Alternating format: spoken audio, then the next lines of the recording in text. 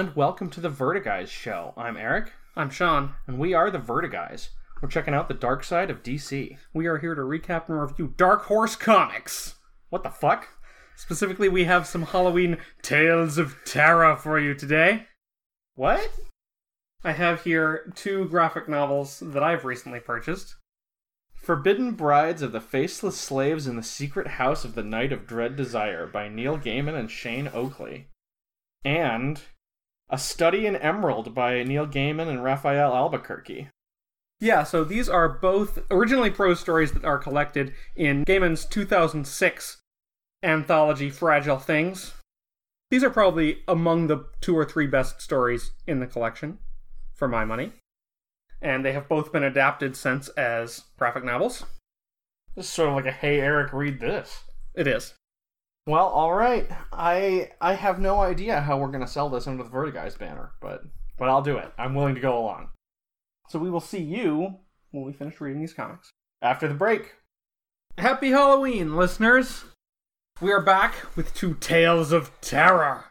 Well, they're really more macabre than terrifying. One of them is downright pleasant, honestly. Welcome back to V103 FM.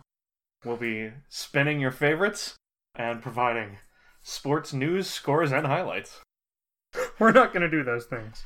So I understand how you could think that we're liars, since we're not covering a Vertigo comic this week. You lied to me. And our listeners, you made me a liar too. And I've made the life that you lead foolish too, yes. Oh, about that. We are going to start with Forbidden Brides of the Faceless Slaves in the Secret House in the Night of Dread Desire. The writing credit on this is for Neil Gaiman, since it's all text from his story. The art is by Shane Oakley. He's a British artist, probably best known for Albion, the Wildstorm mini he created with Alan and Leah Moore and John Reppion. He also did a Sandman one-shot, A Gallery of Dreams in 1994, and an adaptation of The Fall of the House of Usher in 2007. So, did Shane Oakley just take it upon himself to adapt this short story from Neil Gaiman as a comic book? Or was Neil Gaiman actually involved as a writer in some way beyond having written the short story? I really don't know. The fact that these are 2 Dark Horse comic adaptations of stories from Fragile Things make me think that there was a decision process somewhere in there to adapt multiple Neil Gaiman stories. I see. Into comics. So do we want to go into the plot of this one? Are we gonna give it a full recap treatment, or do you just want to kind of discuss it briefly? I do have notes on some of the pages, so I guess we can give it a real recap. Okay. Well, we open on a narration that tells us somewhere in the night someone was writing, and we see hands writing on a page. And the writing from that page becomes the narration on the next page. We are told that a woman is running up a tree-lined drive, and we see that she makes her way to a sort of gothic mansion. Yeah, that's right. She's running through these scary dark woods, and she doesn't really know what she's running from. She arrives on the door of this gothic mansion and knocks on the door. Yeah, she bangs on the door, and she receives the response, "Who calls? Who knocks? Who calls on this night of all nights?" Now, she takes this question very seriously, because she begins to give the full story of who she is. Not like, "I'm in trouble, please open up." Yeah, and we find out that this is Amelia Earnshaw. She's in the area because she's supposed to start as a governess for a man who is both attractive and creepy. Sort of a fixture of a gothic novel. Yeah, a very Mr. Rochester kind of character. She had a carriage, but the carriage driver just basically... He was driving kind of wild, like the carriage from the end of Buster Scruggs, and then he just dumped her in the middle of the woods and took off. And she sensed a presence, and she ran from it. As she's having this conversation with the butler, we're seeing his voice come through the wall, and it almost looks like his voice is coming from the devil-shaped door knocker on the front door. The devil door knocker is a recurring motif for Neil Gaiman. We saw one in Sandman #1. Yeah, and he correctly identifies her father and says that she's an orphan, which she confirms. Right, so she is somewhat surprisingly expected at this mansion. On this night of all nights. He keeps saying that. Why do you keep saying that? On this night of all nights, you've said it 3 times so far. He ignores her question and leads her past the creepy fixtures into the house. Yeah, he has a good line here. There are some as are what they are, and there are some as aren't what they seem to be, and there are some as only seem to be what they seem to be. Those last two sound the same to me, but... Yeah. Oh, I know. And now suddenly we cut back to the writer. It's no good. It's happening again, Toombs. His butler stands waiting. He has a differently creepy butler than the one in the story. Humor creeps in. Self-parody whispers at the edge of things.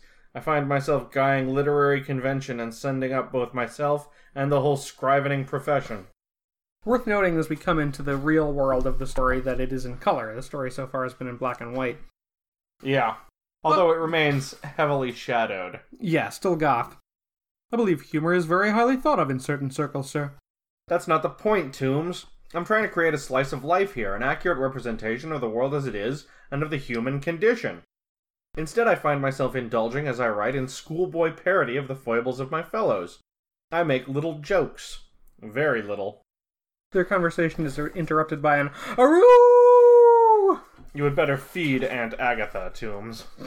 So we're still very early in this, and we're already getting the message that what the writer considers to be, kitchen sink realism Yes. is to us gothic dark fantasy. Yes, he apparently lives in a gothic novel, so that's the world to him that he's trying to represent honestly.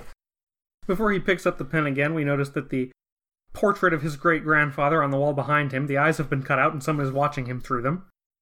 Yeah, which I quite enjoyed. And then we're back in this story. The butler is explaining that they are the slaves of the master of the house, and they provide him with what he craves and what he needs. Well, I think actually he goes one further. He demands what he craves, and it is our duty to provide him with what he needs. So all right. There's also a mention here of the master of the house's first wife, and I loved this description. Hopelessly insane, and but a mediocre harpsichord player. Yeah, I wondered if that was supposed to be just a ridiculous thing to say, or if the joke is a little bit more nuanced than that and is also kind of winking to, harpsichord playing as a staple of, gothic characters. Right. I think eerie harpsichord music is pretty frequently seen in these kinds of milieus. Could have been the theremin, kind of the same joke. Right. Now, it's about this point that the butler gets stabbed, right? Yeah, and it looks like there's some kind of vampire hunter or something here. Oh, yeah, this kind of, Yeah, he's definitely dressed like a vampire hunter. He's got scrolls sticking out of his backpack and a crossbow. He's an adventure-y-looking lad. Yeah. Upon his death, the butler disintegrates into a pool of putrescence. Amelia dips her finger in, tastes it, and says, I would estimate that he has been dead for the better part of 100 years. That's an interesting ability to have. The dead for a specific long time thing reminded me of that bit in Game of You with the undead baby. Oh, yeah. That's creepy. He has been dead precisely 70 years. We are now all of a sudden back in quote-unquote reality. I am endeavoring to write a novel that reflects life as it is, mirrors it down to the finest degree, and yet as I write it turns into dross and gross mockery. What should I do, Ethel? What should I do? Ethel appears to be a sort of forlorn bride. Right. Possibly a maid of the house? She does say, will that be all? Now as he's staring pensively into the fire, another figure approaches, looking like David Warner wearing a Dracula cape. You! Yes, I, your elder brother, whom you thought dead these many years. But I am not dead, or perhaps I am no longer dead. Well, obviously, all this is yours, if you can prove that you are who you say you are. Proof? I need no proof. I claim birthright, and blood right, and death right. And then they fight with swords. Yeah, I like here that among the sound effects are duck, and lunge, and parry. I love that part. The writer manages to stab his older brother. I am done for. I am a dead man. Perhaps it is better this way. Truly, I did not want the house or the lands. All I wanted, I think, was peace. He has a couple of truth bombs to drop on the writer before he dies. He says that he believes that his death ends the curse on the family line. Good to know. The second is beware the thing in the cellar. And then he dies actually saying "gack" as he does. The writer calls for the butler to remove the body, but treat it well. He died to redeem himself, perhaps to redeem us both. And then That's so overwrought. he goes into his hall of mirrors, from which all the mirrors have been removed. But don't worry, he remembers where the mirrors were. And he's talking to himself about how this is a perfectly normal thing to have happen, but if it had happened in a story, he'd feel the need to guy it unmercifully. Anyway, he gets back to writing. We are now much further into the story of Amelia Earnshaw, as an army of ghouls is trying to break into the house. Oh, somewhere in here there's a mention of the wainscoting in the house, which was a nice reference for me. I always enjoy how much talk of wainscoting there is in Lovecraft. I see. As she is hoping that the doors will hold off the ghouls, she recalls the words of the woodcutter. As if he were standing close to her, his manly frame mere inches from her feminine curves. The very scent of his honest, laboring body surrounding her like the headiest perfume. This is starting to become a different kind of literature. I was not always in the state you see me now, lassie. Once I had another name, and a destiny unconnected to the hewing of cords of firewood from fallen trees. But know you this, in the escritoire there is a secret compartment, or so my great-uncle claimed when he was in his cups. The escritoire! She exclaims. Of course! I like here that the zombies are referred to as the Ghoul Lords, which sounds like a monster from Dungeons & Dragons, like a high-level version of the ghoul, but I think it means that they're literally the ghouls of Lords of the House. Yeah, that seems to be the case. She runs to the escritoire, gets a scroll out of it, and reads it. She becomes quite disturbed at what she reads. She knows that the zombies are about to break through, and that she would be their prey when they do, but then she shouts, "Stop! I abjure you, every one of you, and thee most of all, O Prince of Carrion, in the name of the ancient compact between thy people and mine." The compact? And all the zombies together, The compact! For the scroll, the long-hidden scroll, had been the compact, the dread agreement between the lords of the house and the denizens of the crypt in ages past. It had described and enumerated the nightmarish rituals that had chained them one to another over the centuries, rituals of blood and of salt and more. If you have read the compact, then you know what we need, Hubert Earnshaw's daughter. Brides. The brides! So she promises to bring brides for all the Ghoul Lords. Yes, and do you think we could get her to throw in a side order of those little bread roll things? Tears are running from the author's eye. Oh, this is intolerable. I cannot do it, and shall never do it. Now, sitting on his desk, on a bust, which at first I thought was literally a bust of Poe, but I think it's probably one of the old lords of the house, there is a raven sitting there. And he says, "Before you start cursing and probably dragging peacefully dead and respectable ancestors back from their well-earned graves, just answer me one question. Do you like writing that stuff?" Are you doing Matthew on purpose? Of course. That's what ravens sound like. That life as it is stuff you do. I've looked over your shoulder sometimes. I've even read a little here and there. Do you enjoy writing it? It's literature, real life, the real world. It's an artist's job to show people the world they live in. We hold up mirrors. And then he kind of thinks about the question for a minute and whispers, "No." Now the raven suggests writing fantasy. The writer is disgusted by this. "Fantasy isn't life. Esoteric dreams written by a minority for a minority. I'm a classicist." "Nevermore," says the raven. So the raven disappears, and the narration tells us, the young man shivered. He rolled the stock themes of fantasy over in his mind. Cars and stockbrokers and commuters. Housewives and police. Agony columns and commercials for soap. Income tax and cheap restaurants. Magazines and credit cards and streetlights and computers. It's escapism, true, says the author. But is not the highest impulse in mankind the urge toward freedom, the drive to escape? So he goes back to his desk, grabs the pages of his unfinished novel, and throws them in the bottom drawer, among the yellowing maps and cryptic testaments and the documents signed in blood. And then we hard cut into kitchen sink realism. Amelia Earnshaw placed the slices of whole wheat bread in the toaster and pushed it down. She set the timer to dark brown, just as George liked it. Amelia preferred her toast barely singed. I hate him, she thought, and simply putting the emotion into words surprised her. She said it again in her head. I hate him. It was like a song.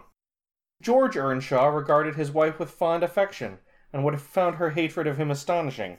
He thought of her in the same way and with the same emotions that he thought of anything that had been in the house for 10 years and still worked well. That's a really good line.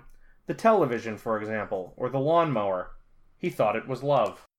The toast pops up. She notes that the toaster isn't working so well.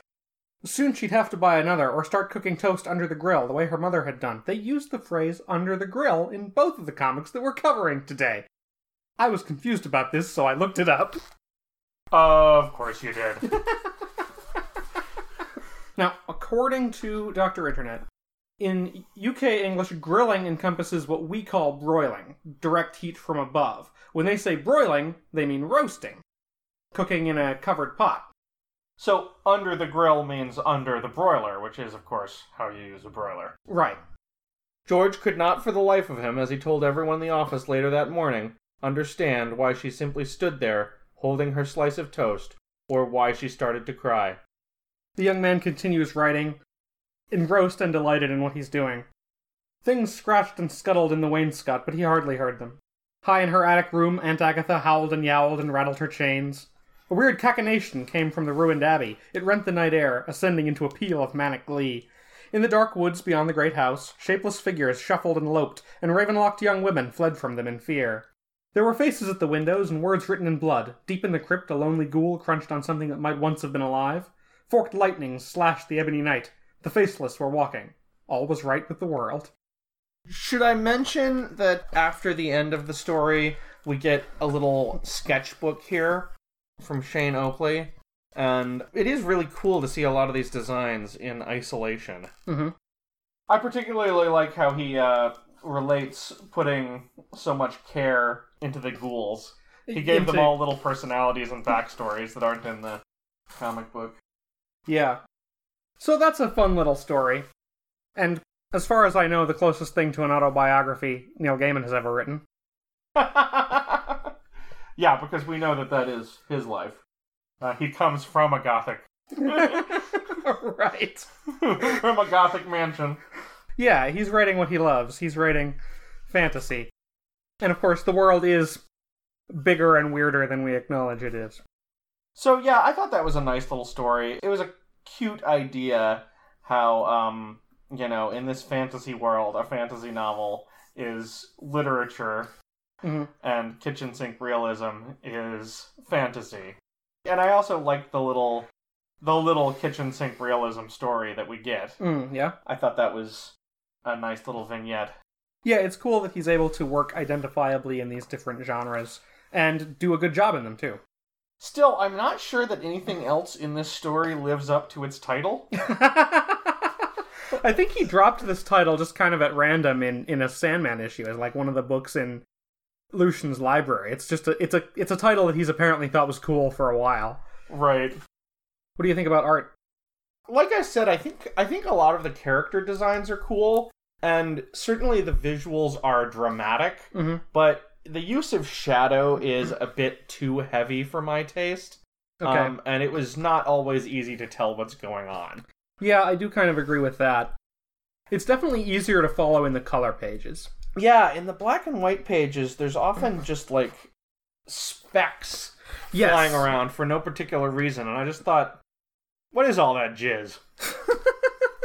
Yeah, flecks of dust in the air, or odd catches of light. It's weird and it obscures the images, and it would probably look better and cleaner without. Yeah. Well, are you ready to move on to our second story? Yeah, let's do it. So this is A Study in Emerald, written by Neil Gaiman, written for comics by Raphael Albuquerque and Raphael Scavona, art by Raphael Albuquerque and Dave Stewart, colors by Dave, cover by Raphael Albuquerque. Now, we've talked about Raphael Albuquerque before on this podcast. He is a co-creator of American Vampire. Right. Raphael Scavone is probably best known for his work on Hit Girl. He also wrote some All-Star Batman and co-created the Brazilian publisher Stout Club with Raphael Albuquerque. And Dave Stewart is a very prolific colorist, an Eisner winner. He's worked on Hellboy, Dark Horse's Conan and Star Wars comics, Joss Whedon's Fray. He's done a lot of work with Tim Sale. He colored Catwoman When in Rome and the paintings for Heroes. He also colored Day Tripper, which we talked about on this podcast. Yes, I believe he is also one half of the British pop music group The Eurythmics. It's the same Dave Stewart? I'm almost 99% sure. He's an incredibly talented man. This story first appeared in the anthology Shadows Over Baker Street in 2003, which is an anthology of supernatural Sherlock Holmes stories. And hey, before we jump in, let's talk about the fact that there are ads in this comic. Fictional ads. Yes, this was one of my favorite parts about this comic book, is the fictional ads for products, all of which seem to come from noted literary or indeed real-life villains. My favorite one was Jack's Boots, Shoes, and Brogues. Jack's of Piccadilly. It's all in the spring. Yeah, we'll post some stuff on Spring Heel Jack if you don't know that one. There's also an ad for, Victor's Vitae, which invigorates your body like lightning. or Professional Exsanguinations by V. Tepesh. Yeah, wasn't the Vitae, that was, mostly for boners, it seemed like, right? Could be. If you read it, it seems, pretty heavily innuendous. Oh, sure, yeah. Are the pleasures of the flesh now buried and forgot? Yeah, so that's fun. The text of these ads is included in the prose story, but I have to say this is one area where it being a comic book or an illustrated text is much superior. Yeah. Because with art, these ads are great. Chapter 1, The New Friend. Okay, so we open up on London in the 1880s. We learn that I had been in need of lodgings. That was how I met him. Our narrator is introduced to the detective. You have been in Afghanistan, I perceive. Astonishing! Not really. The detective begins and then goes on to explain how he knows that the man has served in Afghanistan, that he's tanned, and that he has an injury to his shoulder. And here, the veteran launches into a flashback about what happened in Afghanistan. And this is the first time things start to get really weird. As long as the fighting remains in the hills and mountains, we fought on an equal footing. When the skirmishes descended into the caves and in the darkness, then we found ourselves, as it were, out of our depths, and in over our heads. I shall not forget the mirrored surface of the underground lake, nor the thing that emerged from the lake, its eyes opening and closing, and the singing whispers that accompanied it as it rose, wreathing their way about it like the buzz of flies, bigger than worlds. That I survived was a miracle, but survive I did, and I returned to England with my nerves in shreds and tatters. The place that leech-like mouth had touched me was tattooed forever, frog white, onto the skin of my now withered shoulder. I had once been a crack shot. Now I had nothing, save a fear of the world beneath the world, akin to panic. I scream in the night, he confesses to his new roommate. I have been told that I snore. Also, I keep irregular hours, and I often use the mantelpiece for target practice. I will need the sitting room to meet clients. I am selfish, private, and easily bored. Will this be a problem? They shake hands and agree that it certainly will not. Yep, so they get rooms together in Baker Street. Our narrator describes the weird people who would come in and consult with the detective from time to time. And then one day as they're having breakfast, the detective correctly guesses that they are about to have a visitor. We will need another place at the table. Very good. I'll put more sausages under the grill. The detective explains that he heard the coach slow down in front of their place and then go on to the next corner, meaning somebody wanted to see them, but didn't want to be seen, so they're disembarking away from the apartment. And up comes Inspector Lestrade, Holmes's usual police contact. Come in, Lestrade. The door is ajar, and your sausages are just coming out from the grill. I should not. Truth to tell, I have not had a chance to break my fast this morning, and I could certainly do justice to a few of those sausages. Now, the detective correctly guesses that this is a matter of national importance, which Lestrade is very distraught about. That means that he's heard about it when it's supposed to be a secret. But the detective simply explains that if a Scotland Yard inspector needed to see them without breakfast and needed not to be seen coming into their place, it must be a matter of national importance.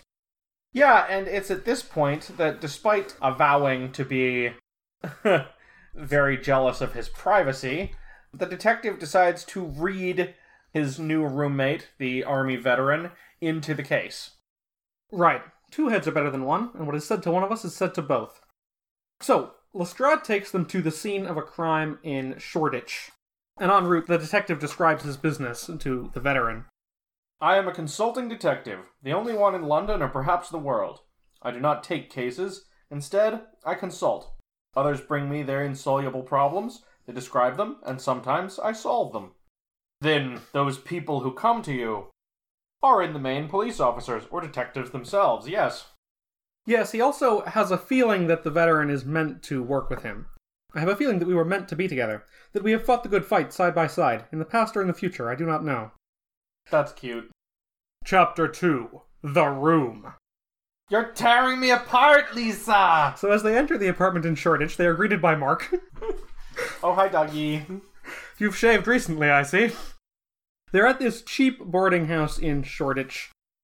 They are let in, and words cannot describe the horror that the veteran sees inside.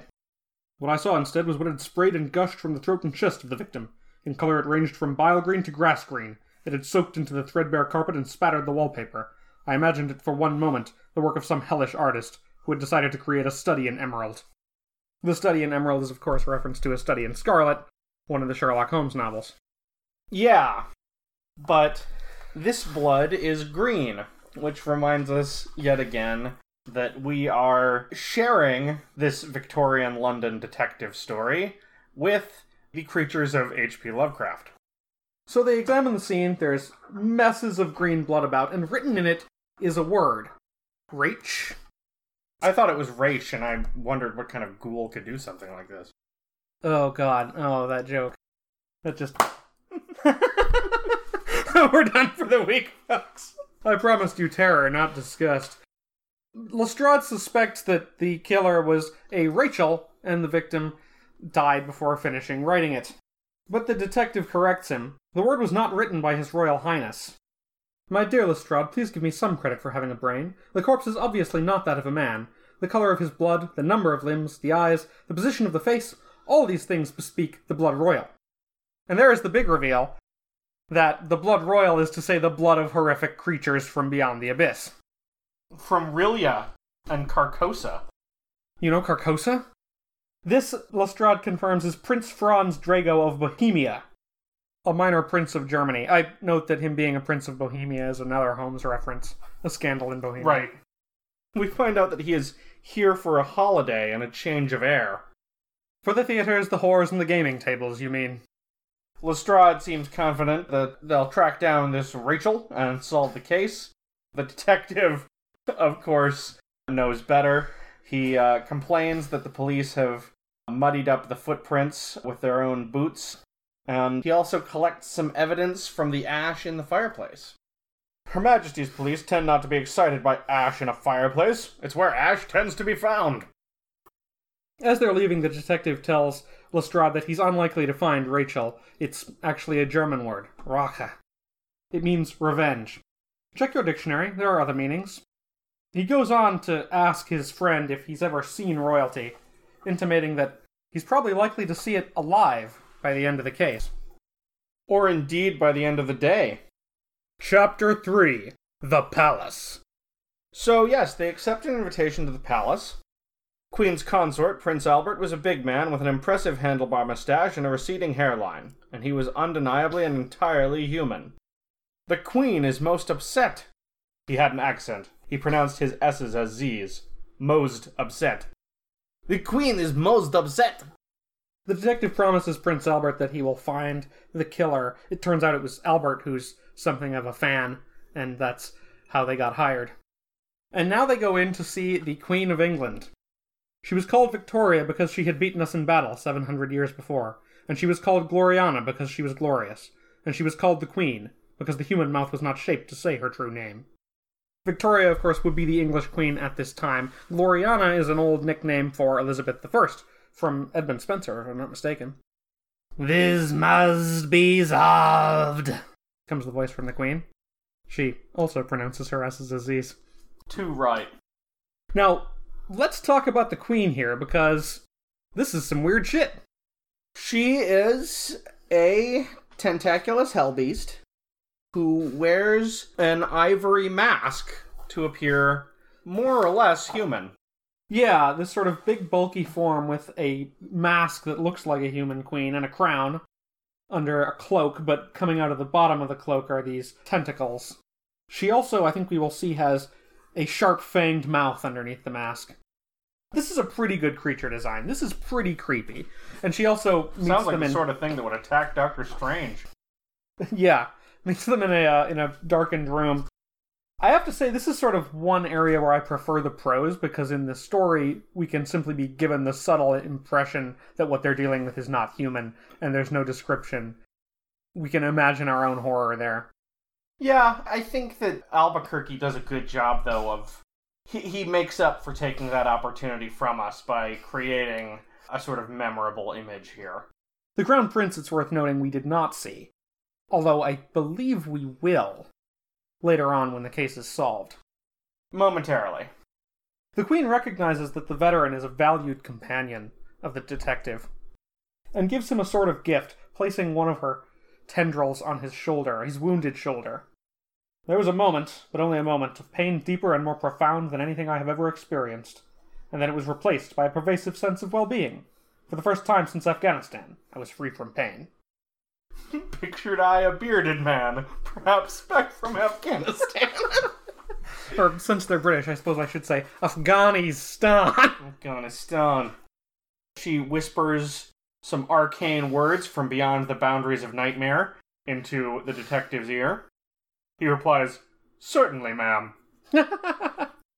And he reveals, I think for the first time, there were 2 other men with your nephew in that room in Shoreditch that night. The footprints, although obscured, were unmistakable. So we're looking for 2 suspects. So they ride back to Baker Street, and before going to bed, the veteran strips his shirt off and sees that the frog-white skin of his wounded shoulder is beginning to turn pink again. Chapter 4. The Performance. So over the next 10 days, the detective comes in and out of the apartment in a wide variety of disguises, apparently investigating the case as a number of different characters, and then, sort of out of nowhere, he just asks, "Are you interested in theater?" Yeah, and they go to the theater show that we saw an ad for on the first page. Yeah, the Strand Players, Strand Magazine being the magazine that Sherlock Holmes was in. Sorry, I'm like this all the time. You wish you were like this all the time. Yeah, it's 3 one-act plays. And it's apparently in a bad neighborhood, although the clothes that we see in the lobby are pretty nice.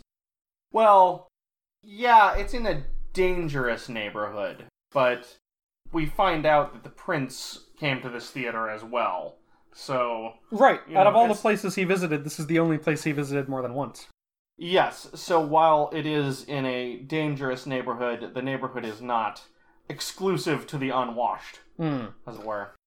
You should only count yourself lucky that you did not need to accompany me to the gambling dens or the brothels, or the madhouses, another place that Prince Franz delighted in visiting, as I've learned. The show starts, and the veteran is delighted by the show. Yeah, we get 3 panels here. The first act is a comedy, the second act is a tragedy, and the third act is a historical epic. And we see that the Major's face changes appropriately. In the first panel, he's laughing. In the second panel, he's holding back tears. And in the third panel, he's sort of in awe. In all 3 panels, the detective's face remains the same. If anything, just growing slightly more intense. Right, just intently calm. Not so much engaged in the show. The third show, as you said, is a historical epic. It takes place 700 years ago and is entitled The Great Old Ones Come. This is sort of the first time we get the full explanation of what happened. So our characters see the Great Old Ones rising from the sea. There is one young man who is apparently a fan. "The Old Ones, as foretold, returning to us from Rilia, and from dim Carcosa, and from the plains of Leng, where they have slept or waited or passed out the time of their death." The village priest is not happy to hear this. Those shapes coming from the sea are monsters and demons. They must be destroyed. At the climax, the hero beat the priest to death with his own crucifix and prepared to welcome them as they come. And this is a moment that I think is really cool in the prose story, because he says that the priest was beaten to death with his own crucifer, and that is the first hint that we have that apparently Christianity is defeated and gone in this world. So the Great Old Ones rise, and there's a really cool theatrical effect. I should say, it's a really cool piece of theater in comic book. They do it with shadow puppetry. Right, they use shadow puppets to convey the Queen of Albion herself, and the ancient goat parent to 1,000 Emperor of all China, and the Tsar unanswerable, and he who presides over the New World, and the White Lady of the Antarctic fastness, and the others. The moon rose in the painted sky, and then, at its height, in one final moment of the theatrical magic, it turned from a pallid yellow, as it was in the old tales, to the comforting crimson of the moon that shines down upon all of us today. Ooh. I wondered if the White Lady of Antarctica might be Jadis the White Witch from Narnia, although he would probably have pointed out if she looked mostly human. It could also be a reference to Poe. Oh, is that Arthur Gordon Pym? Yeah. Right, yeah. That's a good call. Stout fellow, whispers the detective as they are applauding. Let us go backstage. Might I talk to Mr. Vernet? Right, so the lead actor in the show is Sherry Vernet, or Vernet, comes out and talks to them. The detective introduces himself as Henry Camberley and says that he is a theatrical promoter. Well, my good man, that last play, I've never seen anything like it. Did you write it? The actor replies, Alas, no. The playwright is a good friend of mine, although I devised the mechanism of the Magic Lantern show. You'll not see finer on the stage today. Would you give me the playwright's name? Perhaps I should speak to him directly, this friend of yours.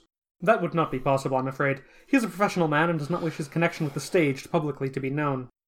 At this point, the detective pulls a pipe from his pocket, but says he has forgotten to bring his tobacco, so he would like to borrow some from the actor. I smoke a strong black shag, but if you have no objection... None! Why, I smoke a strong shag myself. In the guise of Camberley, the detective offers to promote further touring of their show, especially The Great Old Ones Come. He wants them to write 2 more acts, beginning with that show and continuing on to the present day, a full history of the Great Old Ones. And they can tour in the New World. But I can guarantee you audiences beyond your imaginings, and a significant share of the takings at the door. Let us say 50%. Come to my rooms in Baker Street tomorrow morning, after breakfast time, say at 10, in company with your author friend, and I shall have the contracts drawn up and waiting. Vernet makes an announcement to the entire assembled cast and crew. This gentleman is Henry Camberley, the theatrical promoter, and he is proposing to take us across the Atlantic Ocean and on to fame and fortune. Hooray! As they exit, the veteran starts to talk about the case, but the detective shushes him. Not another word. There are many ears in the city. They board a cab. That's the tall man found, or I'm a Dutchman. Now we just have to hope that the cupidity and curiosity of the limping doctor proves enough to bring him to us tomorrow morning. The limping doctor?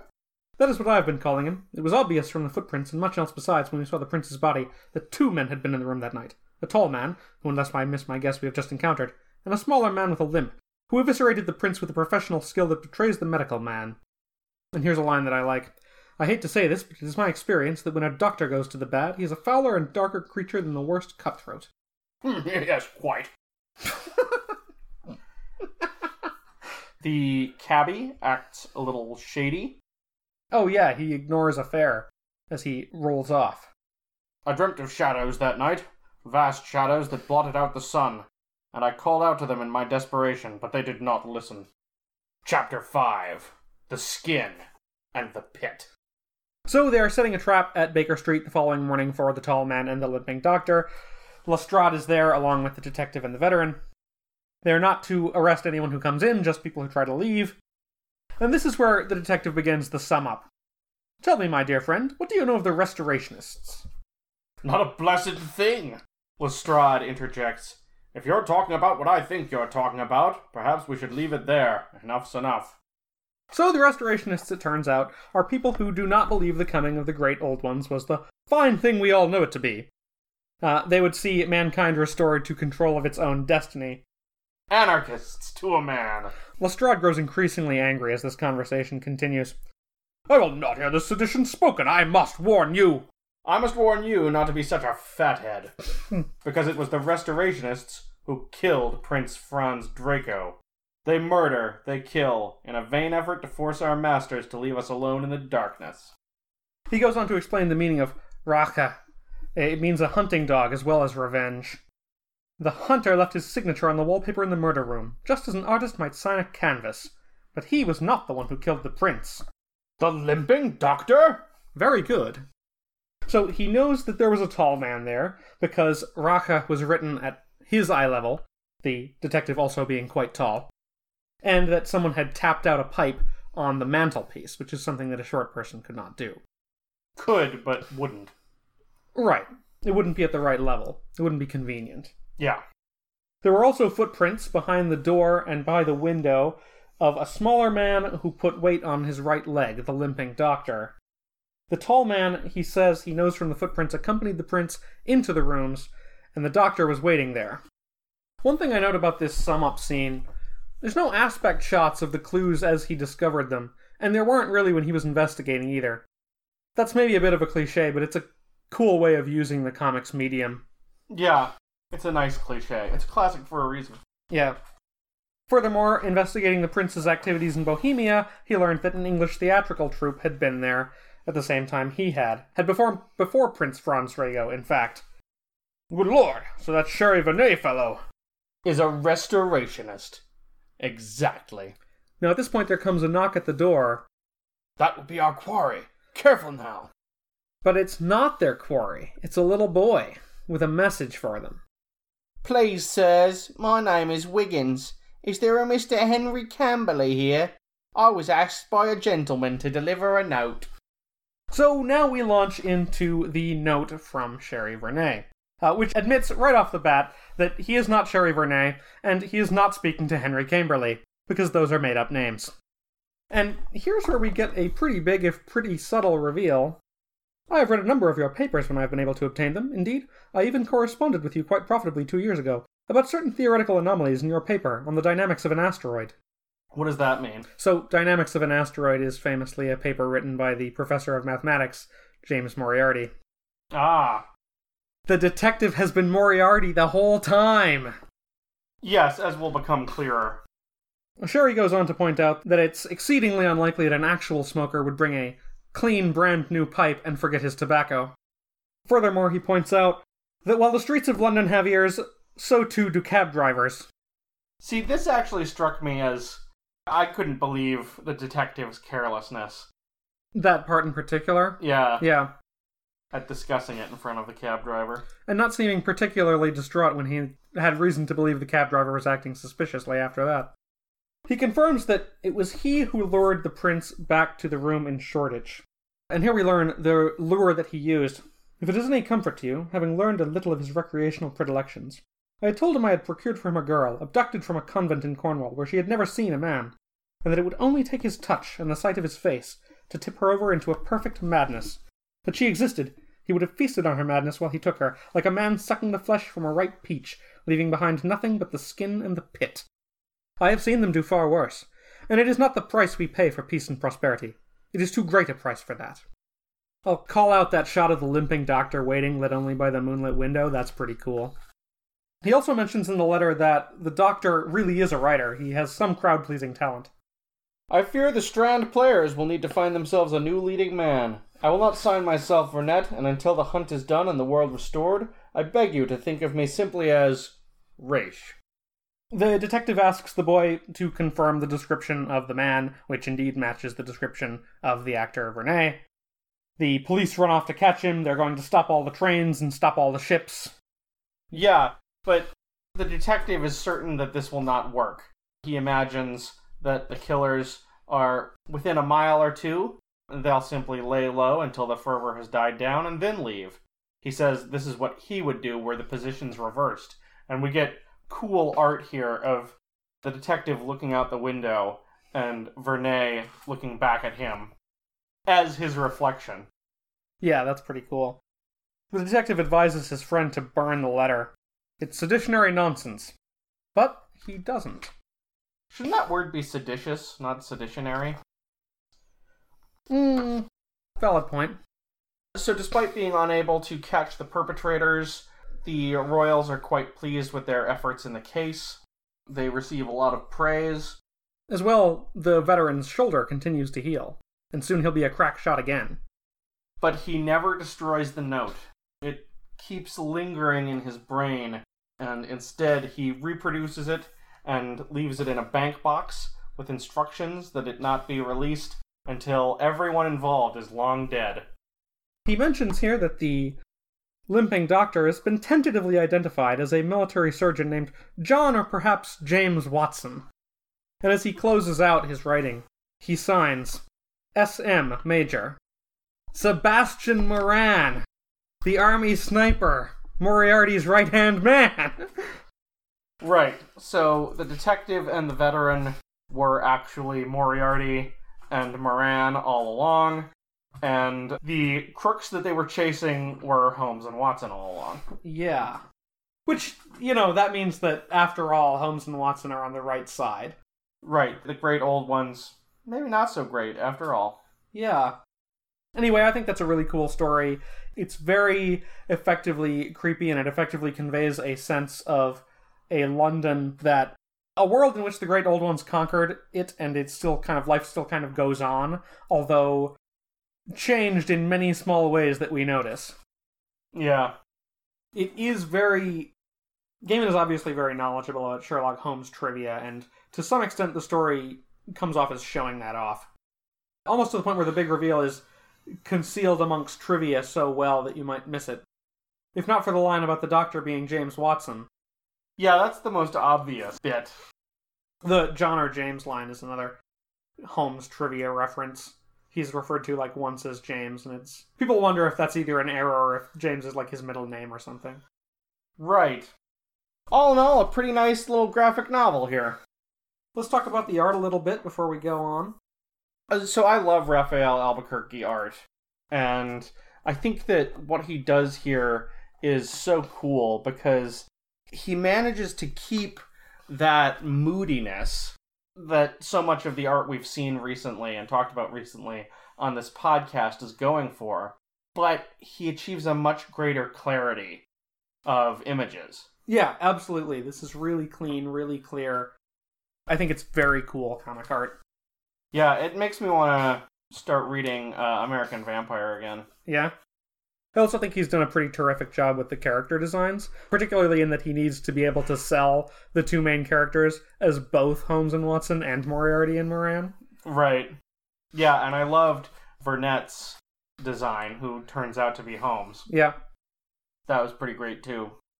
One thing, and I don't want to dwell on it, but it probably is worth mentioning, there are a couple of grammatical and spelling mistakes in this printing.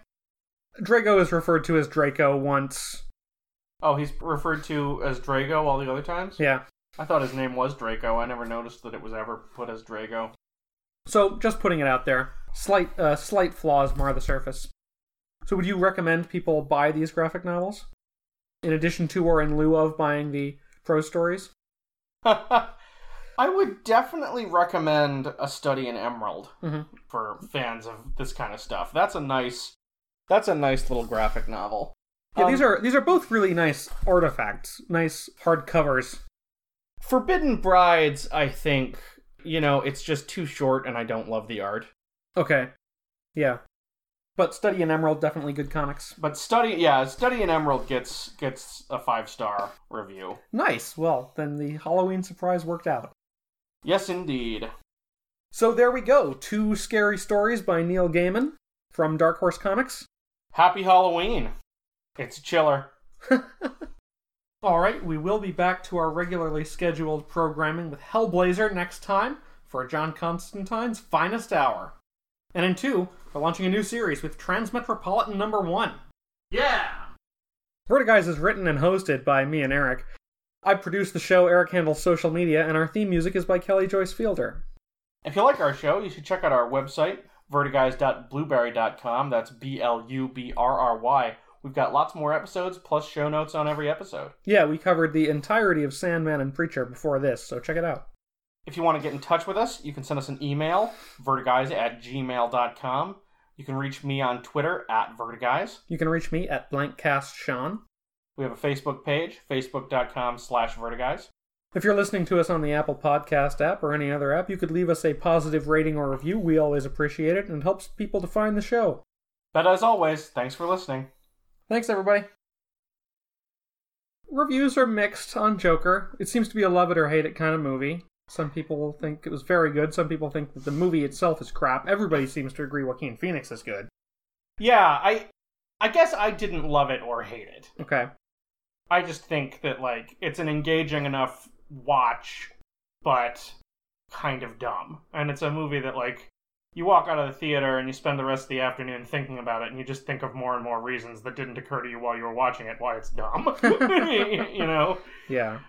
Well, you sent me a text and you gave it the Immortan Joe review. What's that? Mediocre! Mediocre! Yeah.